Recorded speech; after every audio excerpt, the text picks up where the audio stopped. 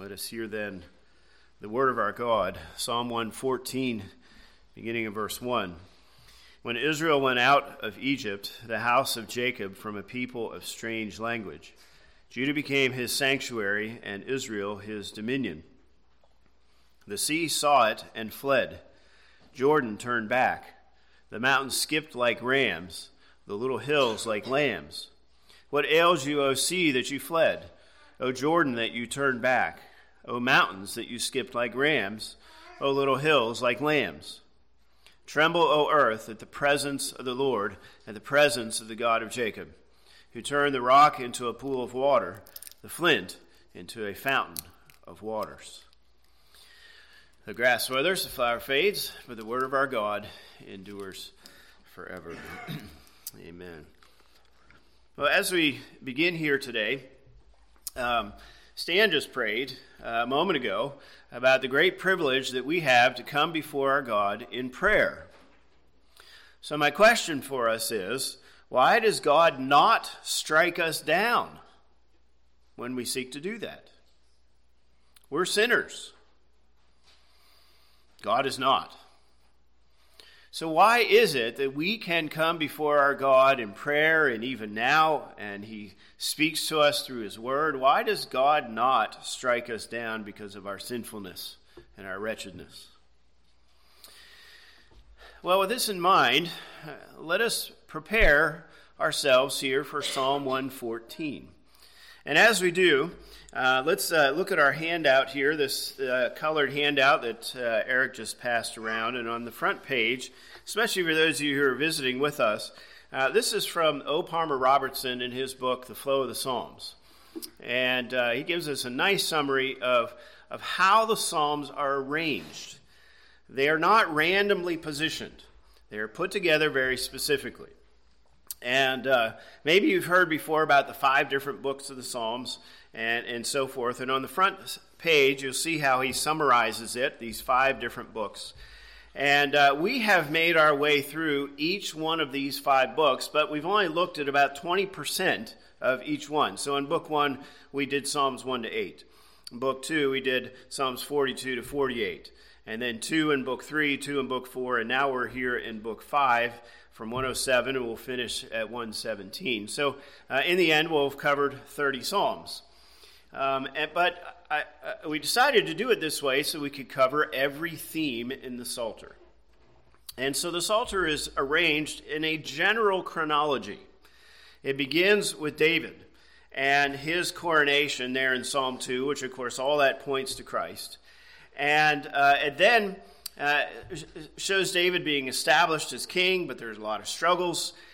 In book 2, he's more established. There's still struggles, but there's more of this outward focus to the nations. In book 3, they end up in exile, both north and south. Both kingdoms end up in exile. And in book 4, they are relearning what is most important now that they don't have the outward means of grace in front of them. Here in book 5, Psalm 107 begins by them returning from exile. And so much of book 5 is about praising God for who he is and what he has done, bringing them back and so forth, as well as more of a focus on the coming Messiah. And so these are some of the themes that we have seen. And here then in book 5, we see especially this emphasis on praising our God and this forward look for the Messiah. All right, now each psalm, of course, has its theme, and there are many other themes throughout the Psalter, but this is the overall thread, if you will, that ties it all together. All right, now if you turn over to the last page here in the handout, this is diagram 5 for book 5. We are now in the middle of what Robertson calls a pyramid of psalms. Okay? And they are called the Hallelujah Psalms. Now, if you look at this then, Psalm 114 is the top of this pyramid. There are 3 psalms that precede it, 3 psalms that follow it, and so Psalm 114 stands out. And that's what we're going to look at here now today and, Lord willing, next week. Notice also how this Hallelujah section is preceded by the key messianic psalm, Psalm 110, our priest king, son of David in the order of Melchizedek. And then it's followed by a key messianic psalm. Right? Blessed is he who comes in the name of the Lord. Right? It was used there on Palm Sunday, as we call it, and so forth. Both of these psalms are quoted more than any other in the New Testament. And so they kind of frame this hallelujah section for us. So not surprisingly then, this hallelujah section became prominently used in Israel's history, and I'll bring that out here in just a moment. All right, now, let me show you how Psalm 114 stands out a little bit. Let's continue this broader look here at first. In this so-called pyramid, the first Psalm 111, began with this praise for Yahweh for who he is, especially his work of redemption. Psalm 112, then we are to praise Yahweh by living a godly life. Psalm 113, as we just finished, focused on praising Yahweh for being the only God who transcends all things. Remember, he has to even come down to look at the sun, moon, and the stars. But he also comes to be with us, to lift us up out of the ashes and to set us with princes. Well, we come then to Psalm 114, and you remember, this is the hallelujah section. So we've seen hallelujah in these first three psalms, but now here in Psalm 114, there isn't one. So you would think this would have more than the rest, but that's not the way they did it. They put a psalm here that did not have the term hallelujah with it. And there's this focus on the Exodus. Okay? And so this is our emphasis here. Now, as we'll draw out in a little bit and more next week, this focus on the Exodus is less on Israel and more on God and how everyone responds to God and his presence. So we'll draw that out here in a bit. Now, in Psalm 115, we return to the hallelujahs. And we find them in each one of these next three psalms. And this time we are to praise Yahweh for being the true God and idols are nothing. Psalm 116, we praise Yahweh because we can call on him for help. And this is more of an individual focus. And then in Psalm 117, the Gentiles are to praise Yahweh. So this is the overall message with Psalm 114 standing out without a hallelujah. And this focus on the Exodus. Now the other thing that stands out about this psalm is that the name Yahweh is not used here. Okay? In Psalm 111 and 112 and 117, that's the only name of God that is used. In fact, the name Yahweh is used 39 times in the other 6 psalms, but not here. Very strange. And the other key name of God is God, or Elohim, right? That's only used 4 times in these psalms, and it's not used in this one either. Okay, you can even add Psalm 110 and 118, and it's highlighting the same points. So you have a psalm without a hallelujah, a psalm without the name Yahweh, and then this focus on the Exodus. This is at the pinnacle. This is at the top. It causes it to stand out here for us. All right, so that's the first broad point. We'll just see how it's arranged. Now, let me segue into how it became important in the life of Israel.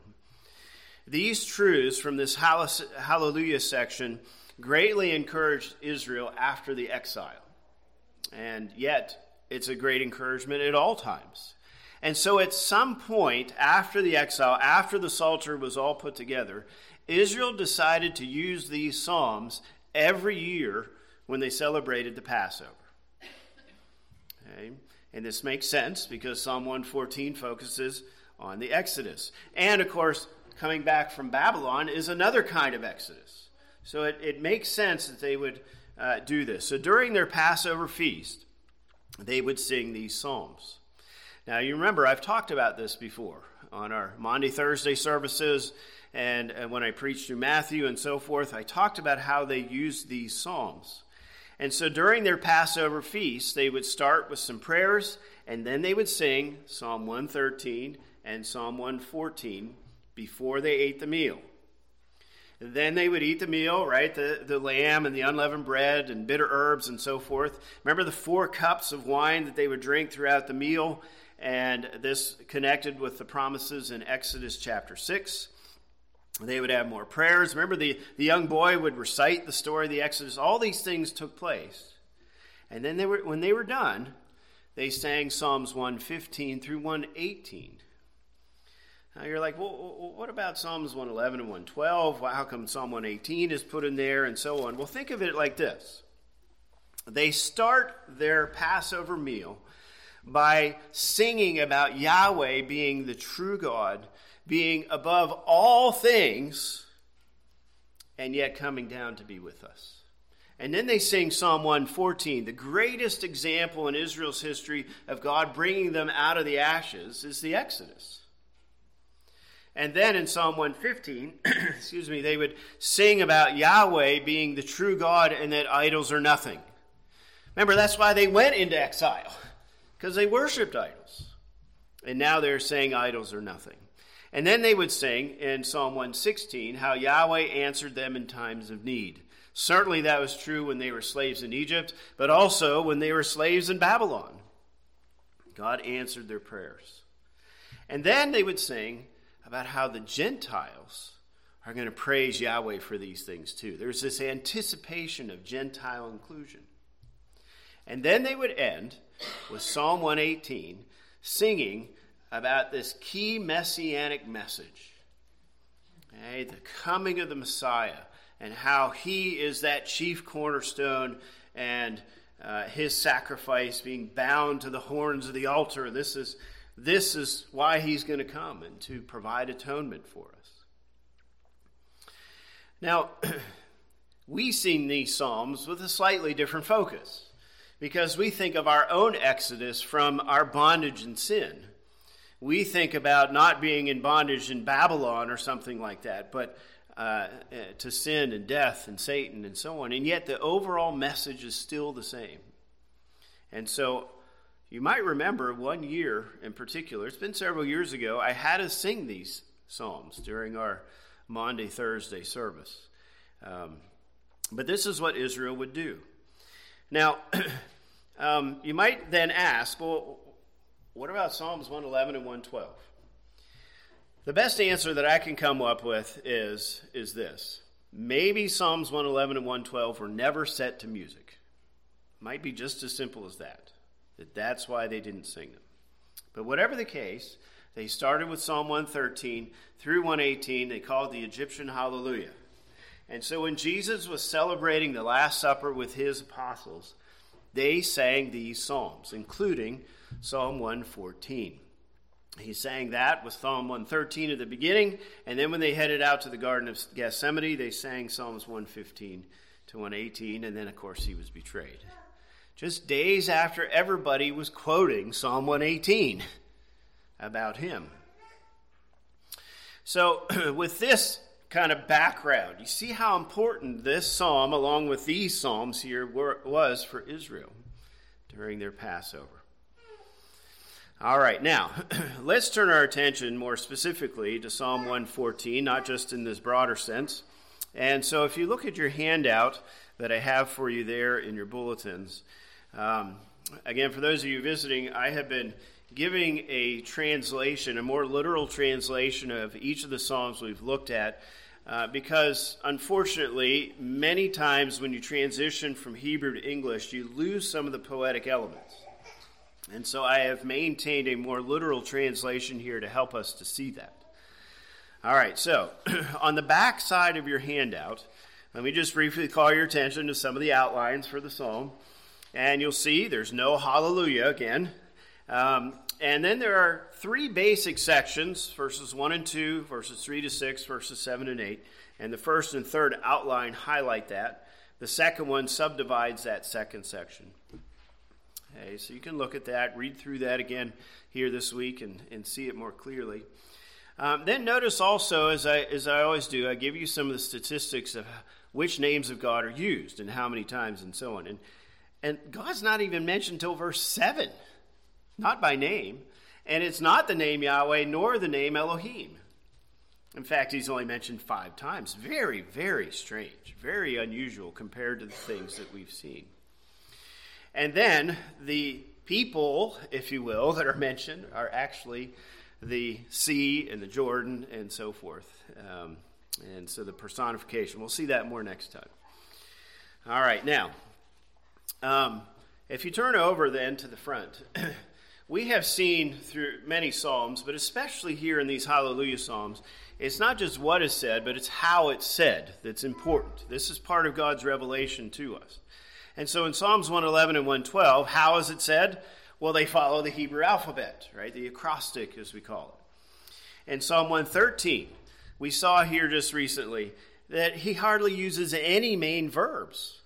Very few. And it's to highlight the ongoing existence of God and the things that he does. Well, now here in Psalm 114, the way it's presented to us is you'll see that in all 8 verses, there are 2 lines in each verse. And every one of them are in parallel, is the term that we use. And what that means simply is that the first line is given to us, and then the second line rhymes that idea in some way. Sometimes it's very, very similar, and so we call it synonymous parallelism. Sometimes it's a little more different, and so we call it synthetic parallelism. Now, as you look at this, you see how it's found in every verse, and I have both there, synonymous and synthetic. Now, that's because simply there's debate. You read one commentator, and they say, well, verse 1 is synonymous, and somebody else says it's synthetic, and so forth. But, you could go around everyone in the room here and ask me, what do you think of when I say the word cold? And we'd get a variety of opinions. Okay, some of you would say, well, last week was cold. Okay, well, if you went to Antarctica, it wasn't that cold in comparison. Okay, so that's why I've done it this way. But the point is that every line is rhyming the previous lines. The second line's rhyming the previous line here in this way. Now, the other thing to notice is that big fancy word ellipsis. Now, what this means is that you have words in the first line that are assumed in the next line. All right, well, without belaboring the point here, this is how Psalm 114 is presented to us, the way it's done, how it's done. And that adds to the poetry. So all this rhyming, all these assumed words add, as one commentator said, it adds dramatic flavor to the poem. And in fact, one commentator insisted this is the greatest poem ever written about the Exodus. And he gave many reasons why. And it's certainly an amazing poem here in this way. All right. Well, with all that as some of our foundation and background and so forth, let's now look at the first 2 verses. And the first thing that we see is that there is nothing at the beginning. Okay? No hallelujah and no title either. So we do not know who wrote this psalm. There is no clear indication as to when it was written. I lean toward those who would say maybe it was written in the days of David or Solomon, but we don't know for sure. Maybe it was written after the exile. Now let's look at verse 1. Notice this is only part of a sentence. When Israel went out from Egypt, the house of Jacob, from a people who were speaking a foreign language, right? Got to wait for the rest of it here. The rest of it's in verse 2. Now, first of all, do you see the rhyming? You see Israel in the first line, house of Jacob in the next line. You see Egypt in the first line, and the people speaking this foreign tongue in the second line. Notice also the assumed words. When Israel went out from Egypt, and then those assumed words in the second line. When the house of Jacob went out from a people who were speaking a foreign language. So notice its arrangement. All right, so let's talk here first then about the name Israel and then this house of Jacob. Now, when we think of Israel, we might think of the whole nation, and that makes sense. But the fact that we talk about the house of Jacob may be that we should think back to Jacob's family when they came to Egypt in the first place. You remember the story that Jacob's sons sold Joseph into slavery. And he was taken to Egypt and so on. And eventually, right, they found out he was alive, and Joseph revealed himself to them and so forth. And so then all of Jacob's family, all 70 of them, came down to Egypt to survive the famine. And of course, they stayed there for over 400 years. It seems like this second line especially is emphasizing that, this house theme, if you will, and how they came to Egypt. So maybe then we should understand Israel in the first line to be referring to Jacob's other name. Yes, we can talk about the whole nation, but remember when Jacob came back from Laban's house and he was coming back to the promised land, and he was really afraid of Esau, his brother. You know, what's he going to do? Is he going to kill me like he wanted to do 20 years before? And so he sent all these gifts and so on. And remember, at Penuel, that Jacob wrestled with God, and God gave him a new name. Jacob, you may recall, means the deceiver, but Israel means the one who wrestles with God. And so Jacob is given this other name. And again, because of this focus on the house of Jacob, maybe this should be our focal point here. Whatever the case, whether we're thinking of the nation as a big group or the family who has now become rather large, the point is they went to a foreign nation, to a place that did not speak the same language. You remember back to Joseph when his brothers came to him and wanted some food. Joseph had an interpreter there, but he didn't need it because he could understand the Hebrew. But his brothers didn't know that right away because Joseph was speaking Egyptian. But by the time Israel left Egypt, certainly they knew some Egyptian. All right, now, let's now bring in verse 2. Okay. When Israel went out of Egypt, the house of Jacob, from people who were speaking a foreign language, Judah became for his sanctuary, Israel his dominions. So do you see the rhyming of ideas there? You see the assumed word became there in the second line. All right, now notice this first of all. Notice the pronoun his. Well, who are we talking about? Whose sanctuary? Whose dominions? Well, I've given you a clue because I capitalized the word. I think we're referring to God, and I'm certainly not the only one. But God hasn't been mentioned yet. It's not until verse 7 that God is mentioned. And so this is, again, very unusual. And so, as some of the commentators were saying, this helps to build suspense. It builds us up to finally this revelation of who did all these things in verse 7. Okay, but as we see, it is the Lord.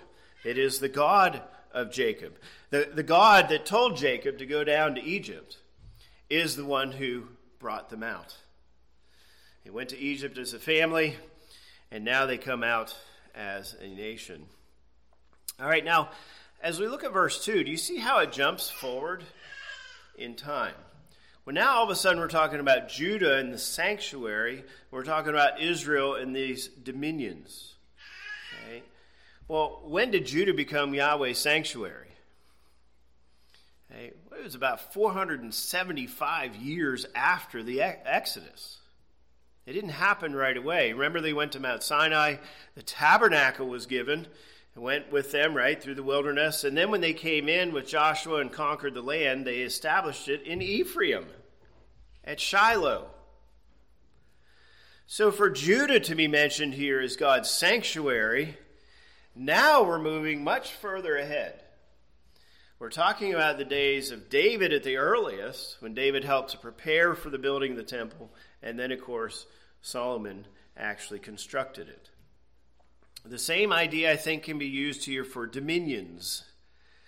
There wasn't a king until Saul. And, of course, he wasn't so good. And then you see David, and then you see Solomon, and so on and so forth, right? And so we jump forward almost 500 years from verse 1 to verse 2. Okay? And then, notice how verses 3 to 6 take us back in time. You see how it's focusing then on the Red Sea crossing. the crossing of the Jordan, the mountains and hills skipping, probably refer to Mount Sinai and maybe even the conquest. We'll talk about that more next time. Why put the last thing first? Okay, even in verse 8, you talk about the water coming from the rock. All that happened long before verse 2. So why put it first? Well, I think the point is very much like we saw in Psalm 113. Here is the God of the universe who is above all things, has to stoop down just to see all these stars, and yet he comes down to be with us, to lift us up. Here is the same God, the God of the universe, who is actually ruling over all things, but is dwelling with his people.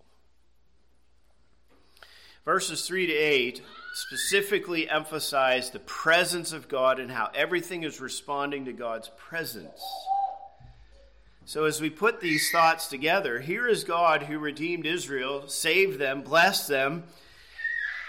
But the focus of this psalm is we're engaging with the presence of God, and everything is responding to that. Okay.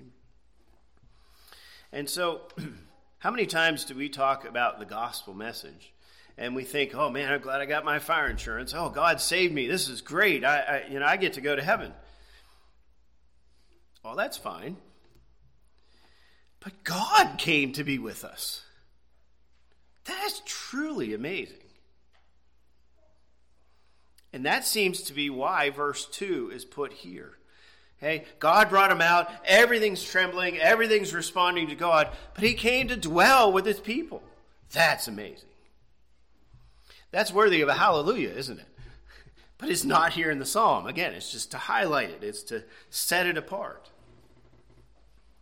And so God brought them out. He was with them in the pillar of cloud. He was with them in the tabernacle. And then he was with them, of course, in the temple.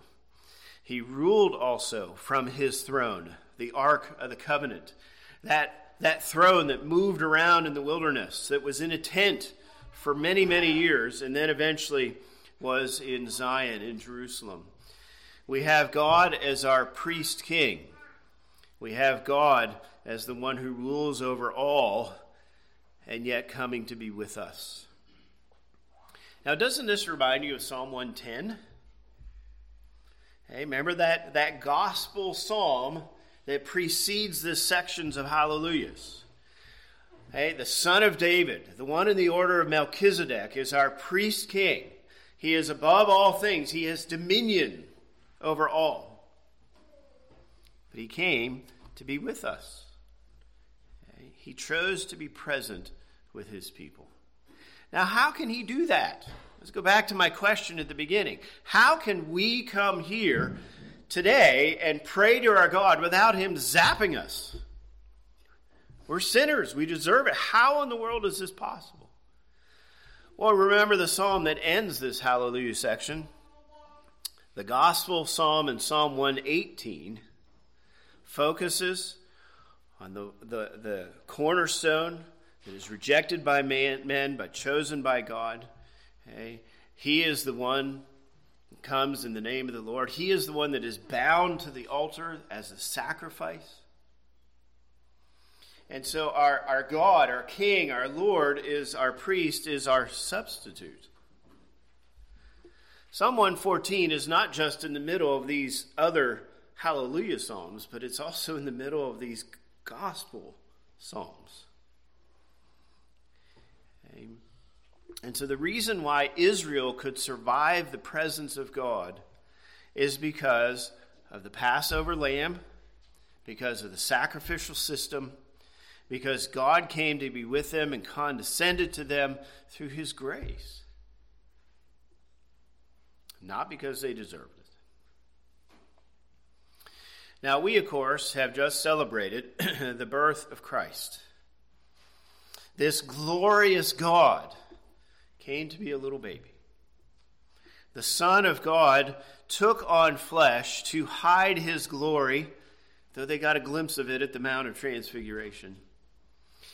This Son of God, this Christ, is our Messiah. He is the son of David. He is in the order of Melchizedek. And through his atoning work, Psalm 118, his death on the cross, and made it possible for God to come and everything to tremble at his presence, and yet could reside within Israel and we not be struck down. This is truly amazing, is it not? Okay. Now for us, of course, Jesus came, but then he left, and he is not with us now. He is in heaven. He's at the right hand of the Father. But he did send his Spirit. And we see in John chapters 14, 15, and 16 about the helper, the paraclete, right? The advocate. There are different ways that word's translated. Okay? The Spirit came to be with us, to dwell inside of us even. And the reason why we don't explode or melt into nothing is because our priest king, our Lord Jesus, the son of David in the order of Melchizedek, came. He is the chief cornerstone. And he was bound to that altar on the cross. And he died an atoning death for our sin. And this is why the Spirit of God can dwell within us. And of course, someday we will be able to dwell with our God forever in heaven. It's truly amazing. The order, the arrangement of the Psalms. This is the message that we are to see here. And so you remember the words of Christ. When before he ascended, he said, I will be with you always, even to the end of the age. And within a number of days, he sent forth the Spirit. The Spirit came and dwelt with his people. And hear then these words from Paul as he describes this. This is from 2 Corinthians chapter 6. Begin in verse 16. What agreement has the temple of God with idols? For you are the temple of the living God, as God has said, I will dwell in them and walk among them. I will be their God, and they shall be my people. Therefore, come out from among them and be separate, says the Lord. Do not touch what is unclean, and I will receive you. I will be a father to you, and you shall be my sons and daughters, says the Lord Almighty. Now, Paul's getting into some other ideas, but do you see how it fits, right? Psalm 115 talks about idols. Okay, Psalm 112 talked about living a life of fear before our God. And so it's very much within the same theme. So the point here, really, of Psalm 114 is simply, God came to be with us. And that is truly amazing. God came to be with us. And that should cause us to tremble. He is our ruler. He is our God. But we can also come before our Heavenly Father. We can relate to our heavenly brother, as it were, in Christ. We can be grateful. We can be humble. We can be amazed. We can be holy. Redemption is not just a historical event that we remember once a year. It's not just at Christmas time. It's not just at what we call Easter time that we remember these things. Every day we remember the greatness, the fact that God came to be with us and began a total transformation in his people. We were helpless, poor, in the dust, Psalm 113. God gave us a seat with princes, even in our eternal heavenly home with Christ. And so as we remembered the birth of Christ here recently, let us remember how all of that guarantees the things that I've said here today. So, a few thoughts here as we begin this psalm here today, and we'll develop the presence of God even further, Lord willing, next week. Let's pray together. Our Father and God, we thank you so much for your word, and we thank you that you have you appointed men, at least Ezra, and probably a group of men, to put these psalms together in such a special way. And we are thankful for this section. this so-called pyramid section framed with these gospel psalms, and how it points us then to these truths, that you, the God that is beyond all things, beyond anything that we can comprehend, has come to be with us. Not because we deserve it, not because we are worthy, not because we can even survive it in and of ourselves, but in your grace, you provided a way that we could have relationship with you, that you would bring us out of our bondage, not to Egypt and Pharaoh, but to sin and death and Satan. And you brought us to yourself, and you rule in us and among us, and you dwell in us and among us as your people. And for this, Lord, we are most grateful, and we give you praise. Hallelujah, that you would do this for us. And so, Lord, may we truly be awed at who you are and what you have done. And may these psalms encourage us here in this way. And so we pray these things then in Jesus' name. Amen.